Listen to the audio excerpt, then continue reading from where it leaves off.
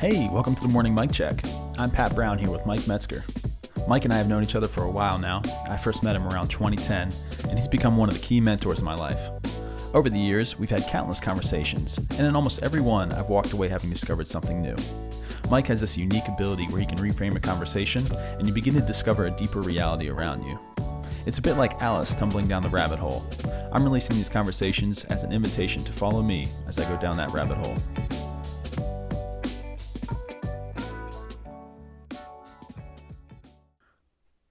All right. Good morning, Mike. Good morning. It's dark out there. It is. My goodness, it is. Remember years ago that evangelical writer, this present darkness? Oh, yeah. Peretti? Yeah. And he was right. It is presently really dark out there.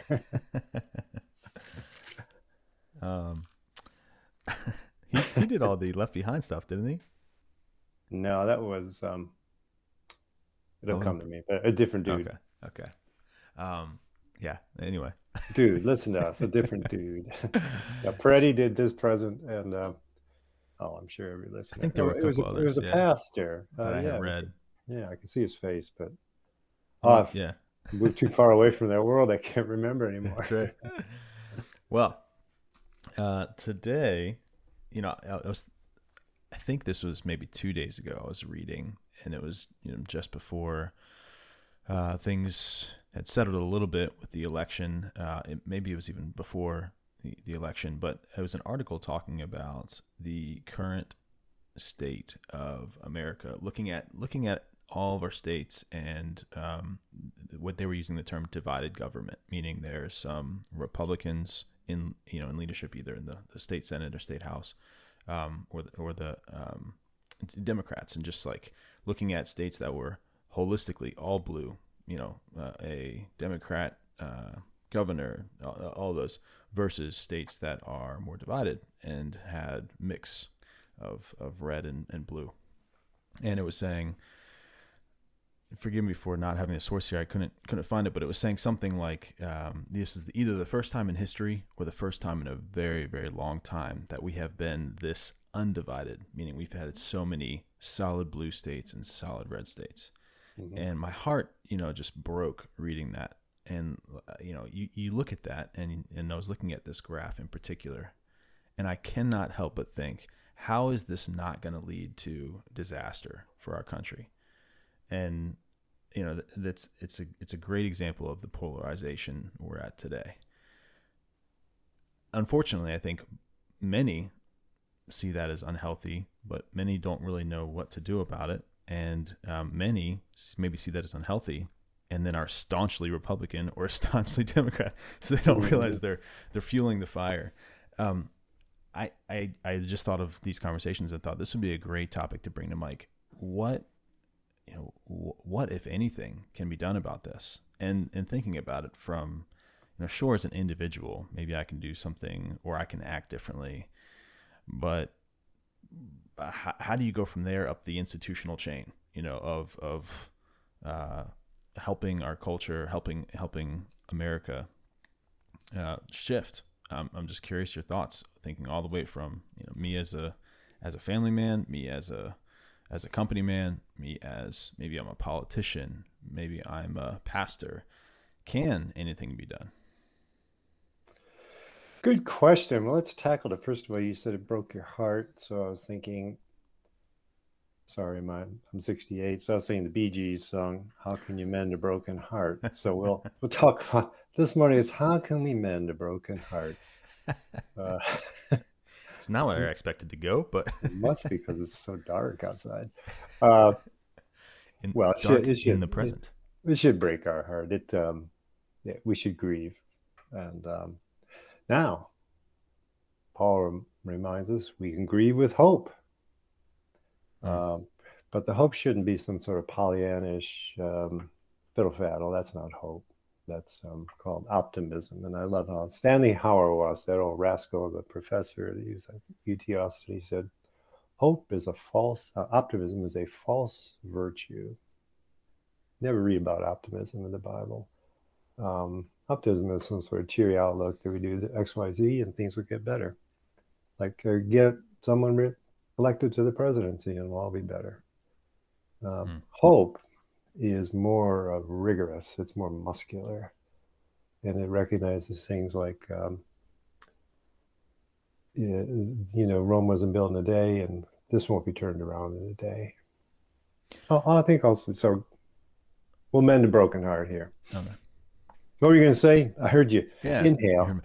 That's good. How long have you been holding your breath? I was gonna ask if there's anything about hope that is beyond. You said it's got more rigor. I was thinking, obviously we have more of a faith element to hope, in hoping there's God is at work or something. But I was just wondering if part of the difference between optimism and hope is optimism is more, man, I really want this thing to happen based on maybe what I've done. But hope is acknowledging there's something far bigger than me at play here, and it must be involved. Whatever that it is for a Christian, Right. that's God. Yeah, But would you say that's a good accurate? one. That's right. That's a good way to put it. We everybody likes to cite Jeremiah 29:11, I believe it is, or 31. It's in the Jeremiah 29. I always lose in Bible trivia. Find the plans I have for you. That's right. To Yeah. give you a hope. Yeah.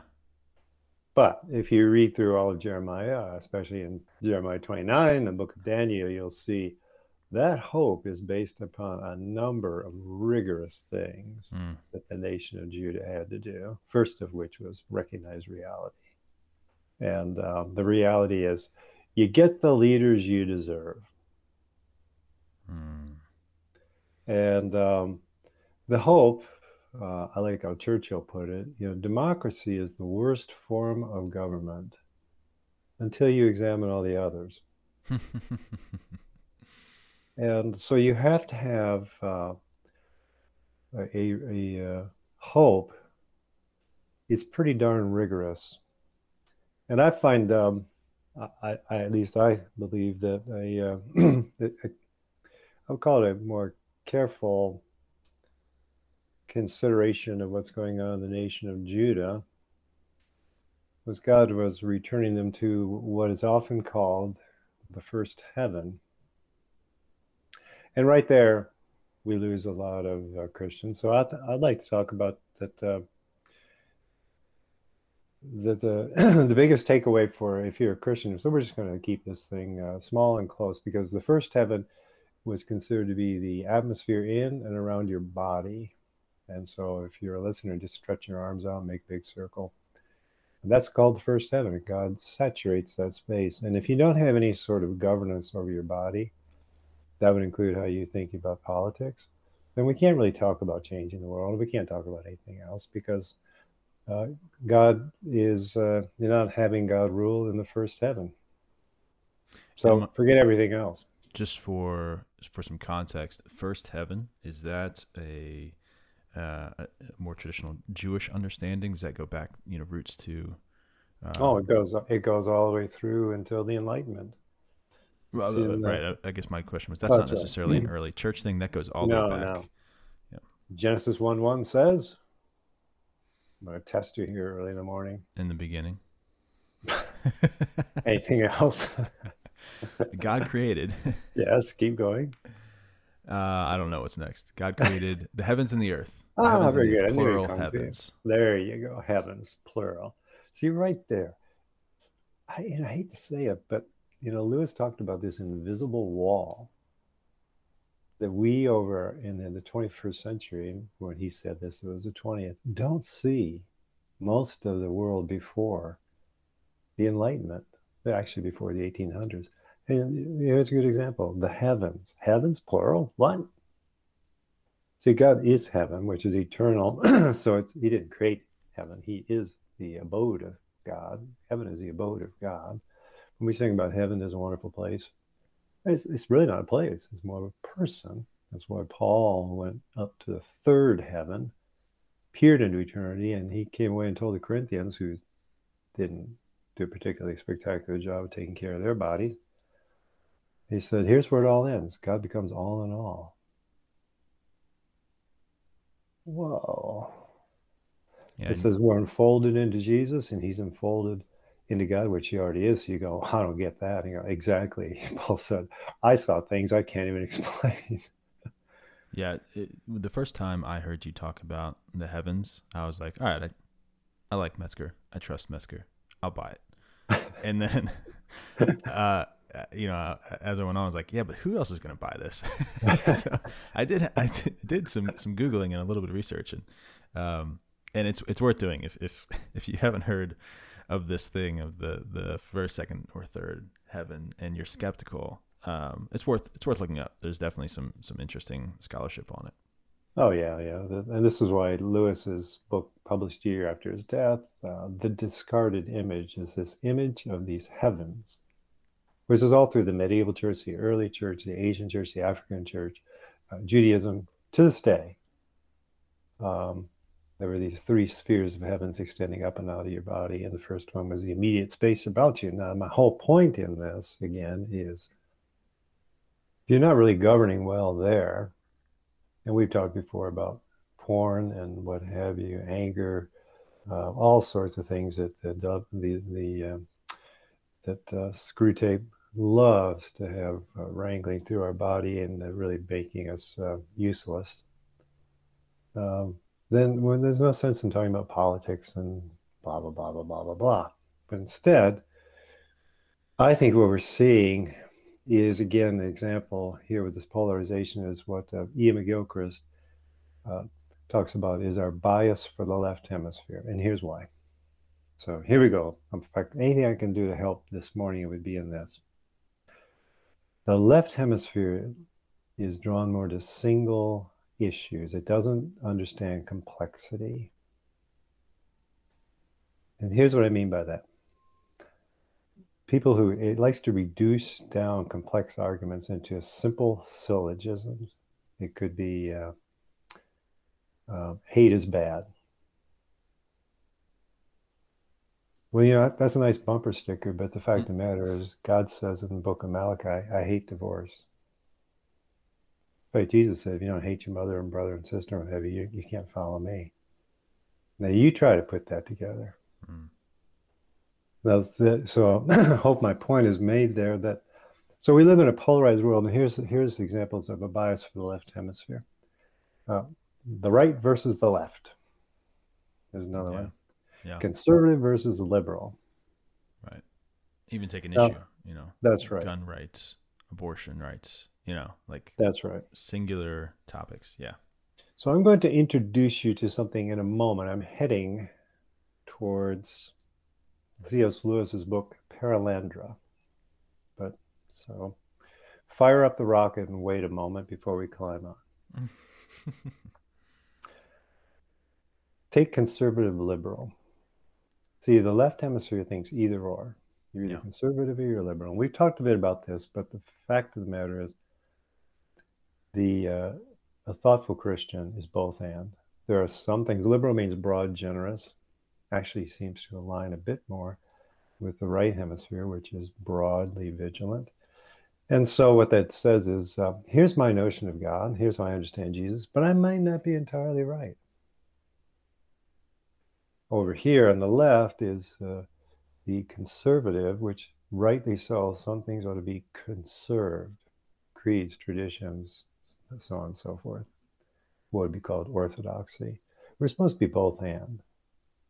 Now, so today, what we're seeing is not conservative, liberal, or right versus left. That is a bias for the left, taking complex issues and boiling them down to something that will fit on a bumper sticker.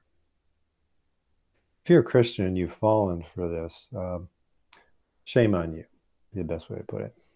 I think you're blind to the older faith, which would, and here's how many put it, and this would be more helpful. We've talked about it in other podcasts, but we're going to move on from it, but at least put a stake in the ground on this.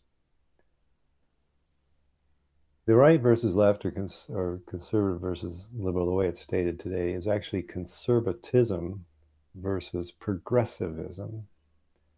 And here's what I mean. Conservatism is the idolatry of the conservative view. This sort of, my country, love it or leave it. It's Christian nationalism. And so conservatism is, I know what I believe, damn it, I'm right.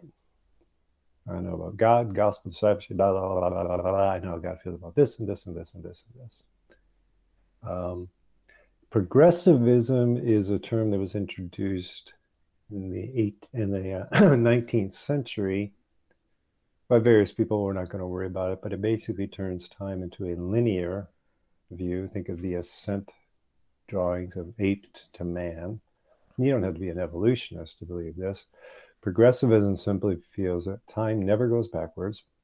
It only goes forward, and it only evolves upward. Yeah.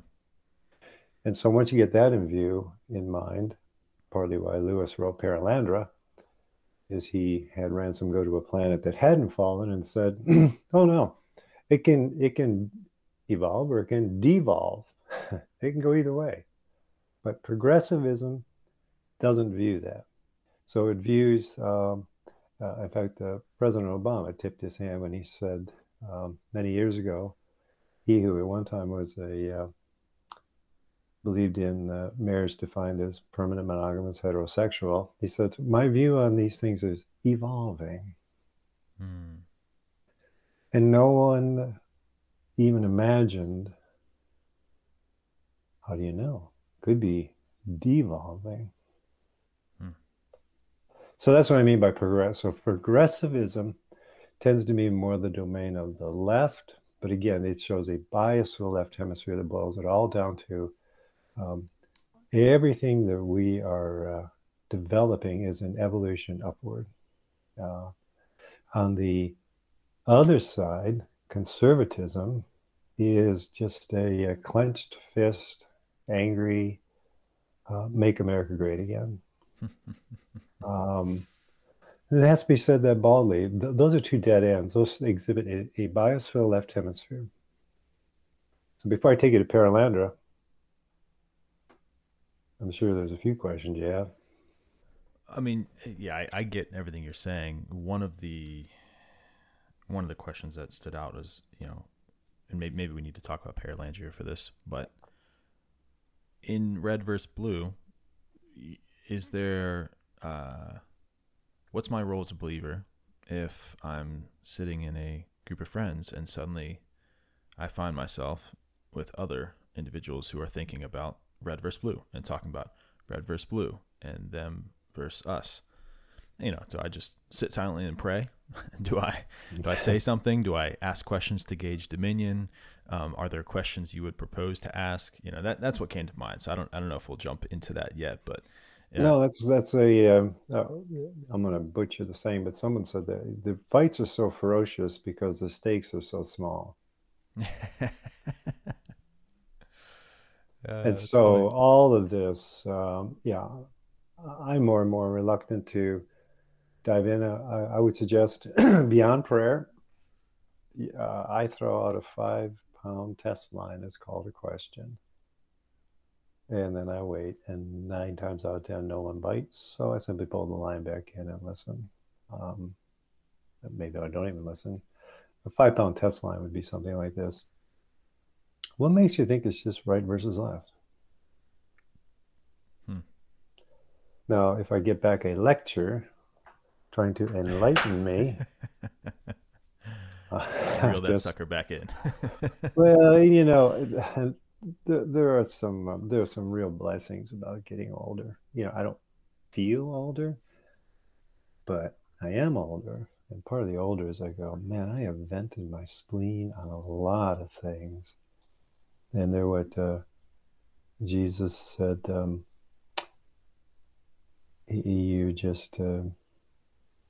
it's just a waste of time. Nobody asked. And furthermore, that's why it said Jesus couldn't do many miracles. They just simply weren't receptive. And so I thought God was omnipotent. Here's another one that's difficult for Christians to understand. God can do anything. No, he can't do anything. Can't lie. Jesus says he couldn't do some things because of their disbelief. Now, if Jesus can't pull off some miracles in some towns because of their disbelief, Mike Metzger certainly can't make a dent in someone's thinking if that fixed in what they believe. And so I would suggest beyond prayer, which I do pray for many of my friends, I think there's a sobriety here, Pat, that as we're fans of Ian McGilchrist, and says we're trapped in a hall of mirrors, reflecting back to us only what we know, we think we know, that we think we know, that we think we know. That's it. We're trapped in a hall of mirrors, and it doesn't matter if you are if you're a Republican or Democrat. And it's why it just it would be silly if it weren't sad. It would be I really don't know what it will take, but it is evidence. I think brain science helps us see. Actually, I do know there's only two ways it goes, but we can talk about that perhaps when we get to the end. I'm more interested in just putting this before listeners. This Lewis's Paralander, and here's why. So if you're not familiar with the book, ladies and gentlemen, Dr. Elwin Ransom, the first book is kidnapped. He's taken up to Mars, and then he discovers the Earth has fallen. Then after that, second book, Paralandra, he is taken up to Venus, and there he meets the Green Lady. This is an unfallen planet, but the same little dastardly devils who are trying to screw things up in Mars, they're over there in Venus, trying to take them down by urging the people to transgress this law, to live on the fixed lands. The little devils, so to speak, are Yeah, that's right. Watson is there, and Watson is actually starting to look rather hideous. He'll look really hideous in the third book. That just tells you Lewis is saying, this isn't just a naturalism world. There is spiritual things going on. So Watson is trying to persuade the Green Lady, who is not, he's like Eve. She's naively, wonderfully innocent, and is evolving in her wisdom. Wise innocence. Name of one of our granddaughters, Sage Lily. Listeners who are young moms are writing that name down right now. So, the Green Lady, and which is fascinating in the book of Genesis.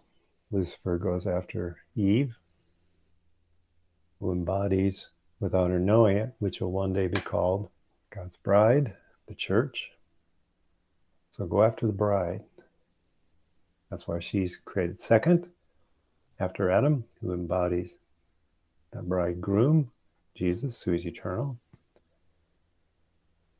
And Watson is encouraging her, all the good things that would happen if you live on the fixed lands. Because as you know, the story, they're floating on these luxuriant oceans. I mean, the descriptions are just like heavenly. And they can visit the fixed lands, but they're not to live on them. What's going on there? I would guess there's something about, you said they can visit the fixed lands, but and these are not the lands that are. No, these are the hills and mountains are green and beautiful. And they're not fallen. They're gorgeous. I don't know what is going on there. So Ransom at one point goes, well, what's wrong with living on the fixed lands? Our entire planet is fixed lands. And the Green Lady is horrified. Huh. Then there's something wrong with your planet. That can't be. Okay, so let me reel you in here. I'm intrigued. There are things about God, so to say, that absolutely are fixed, as we might say. He is holy. He is omnipotent. He is. The fact of the matter is, we are finite. And to nail it down to 6 orthodox positions, this is God, period. This is the gospel, period. We got these things fixed. McGilchrist puts it this way: the left hemisphere loves to pin things down. And what happens is you actually lose connection with the one true God, who is an infinite sphere, whose center is everywhere, and whose circumference is nowhere. Now you're saying, what? I just quoted standard view of God from the 3rd century Egyptian Christian church writings all the way up through C.S. Lewis mentions this in his book, The Discarded Image. In other words, God is a mystery. Knowable? Yes. Are there things we can know about him with confidence? Yes. With absolute certainty that nothing in what we hold about him could ever be in any way massaged or moved slightly or enhanced? No. But Mike, he's a triune God. Yes. Father, Son, Spirit. Yes. That's fixed. Yes. How do they intermingle? I don't know. I just know it is. That's all we have to do is affirm. You can visit the fixed lands because they are fixed. But most of the earth is water. Most of the surface of the earth is water. And Jesus alludes to water far more than he does to land. And so I think the problem, Pat, is we have decided to live on the fixed lands in politics, whether they be however you define it.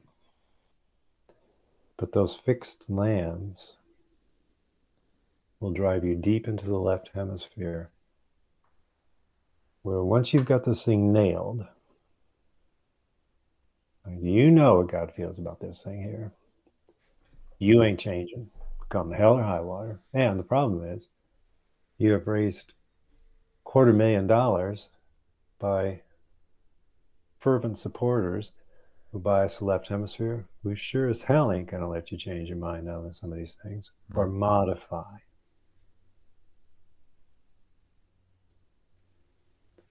So in the first heaven, you have no vision, imagination as to what's happening in the first heaven and how in your body, especially your brain, you are deep into the left hemisphere.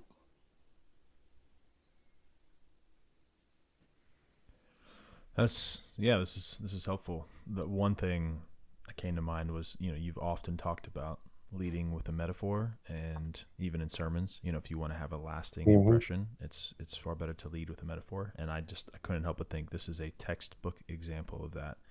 If any of our listeners are trying to grasp or comprehend what you mean by that, I think this is a textbook example of, you just laid a great metaphor, and I have this image seared in my mind of these fixed lands now, and how that relates to politics, political views, and the Enlightenment. That was great. So, yeah, that was a good example. Ain't original. It's sure. Yeah. So we, Heidegger and Lewis, took a lot of this from. He always said, "Listen, we're borrowing from the ancients," which is another thing. Again, what I grieve is, Lewis said he took this from George MacDonald and his writings, but don't try to be original.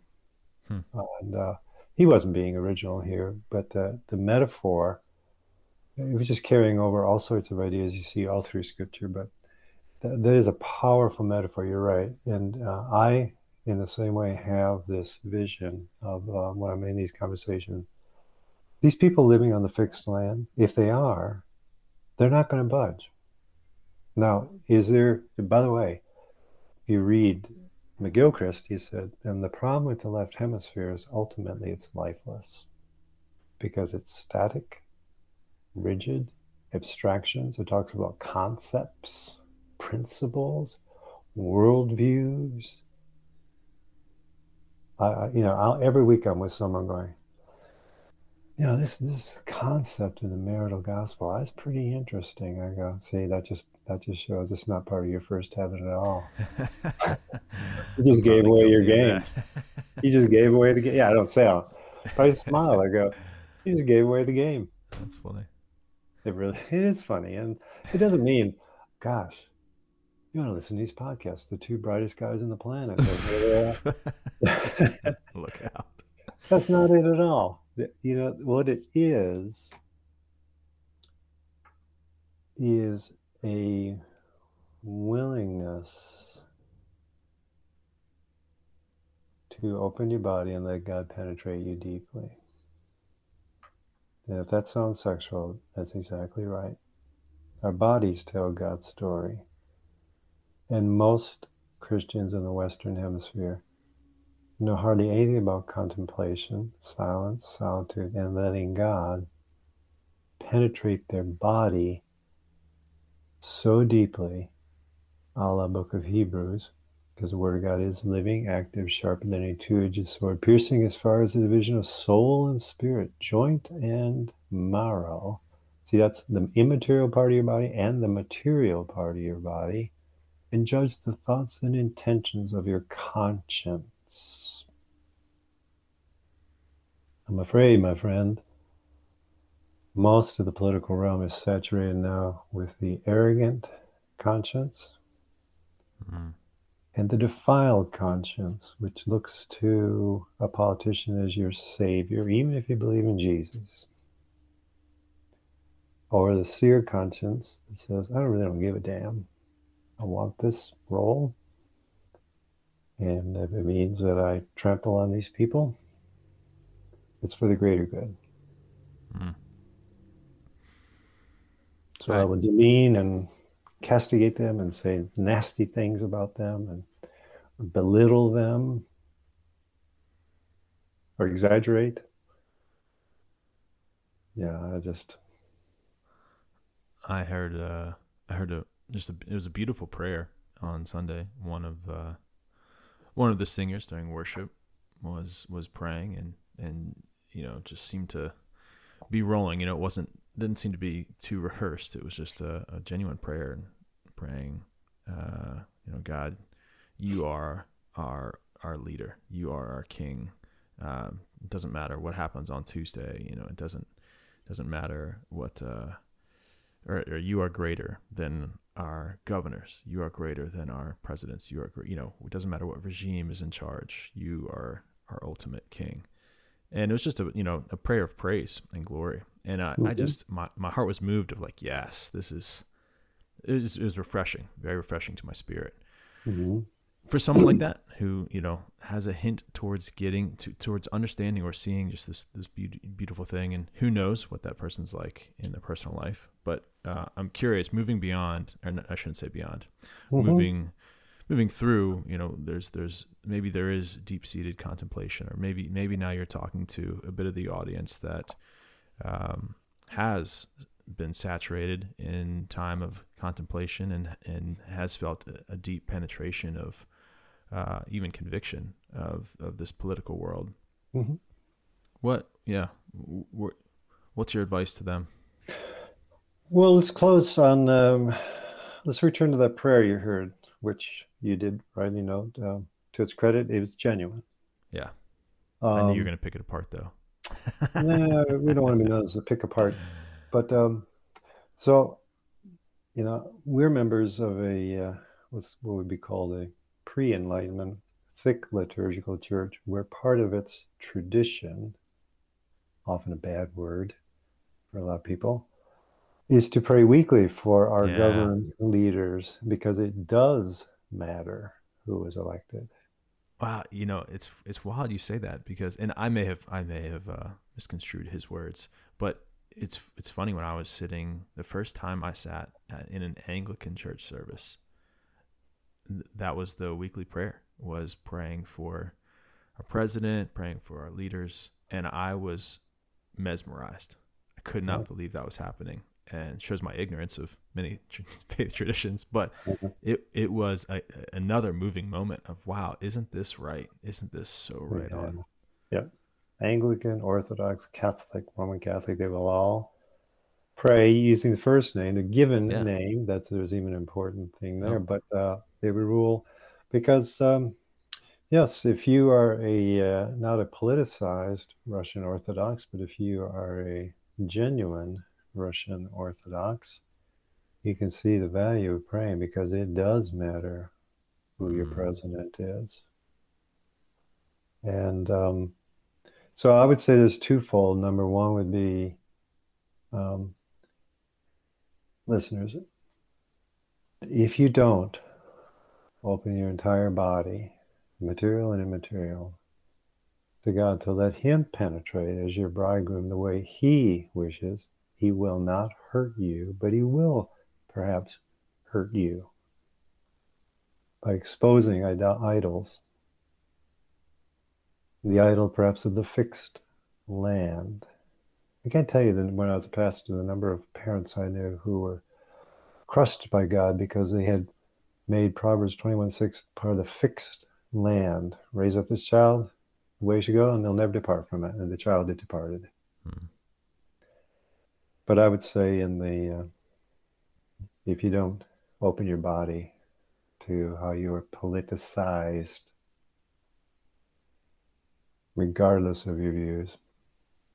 And then second, to the point we just talked about, if your church doesn't embody this, it's now twice as hard to embody it as an individual. You cannot think institutions and then disregard that your church is a mini institution. And if in fact prayers for elected officials are ad hoc or spontaneous given an election coming up, but are not part of the faithful routine of being a faithful believer, as Paul said, pray for those in authority. Pray, because it does matter. See, idolatry is making too much of it. But in most churches, it's just the opposite. It's not idolatry, it's ignorance. We make too little of it and say, well, but ultimately God's in control. And you go, what a simplistic syllogism. Small wonder we do get the leaders we deserve.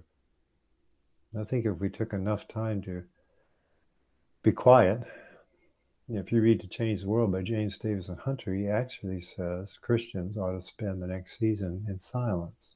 The next season.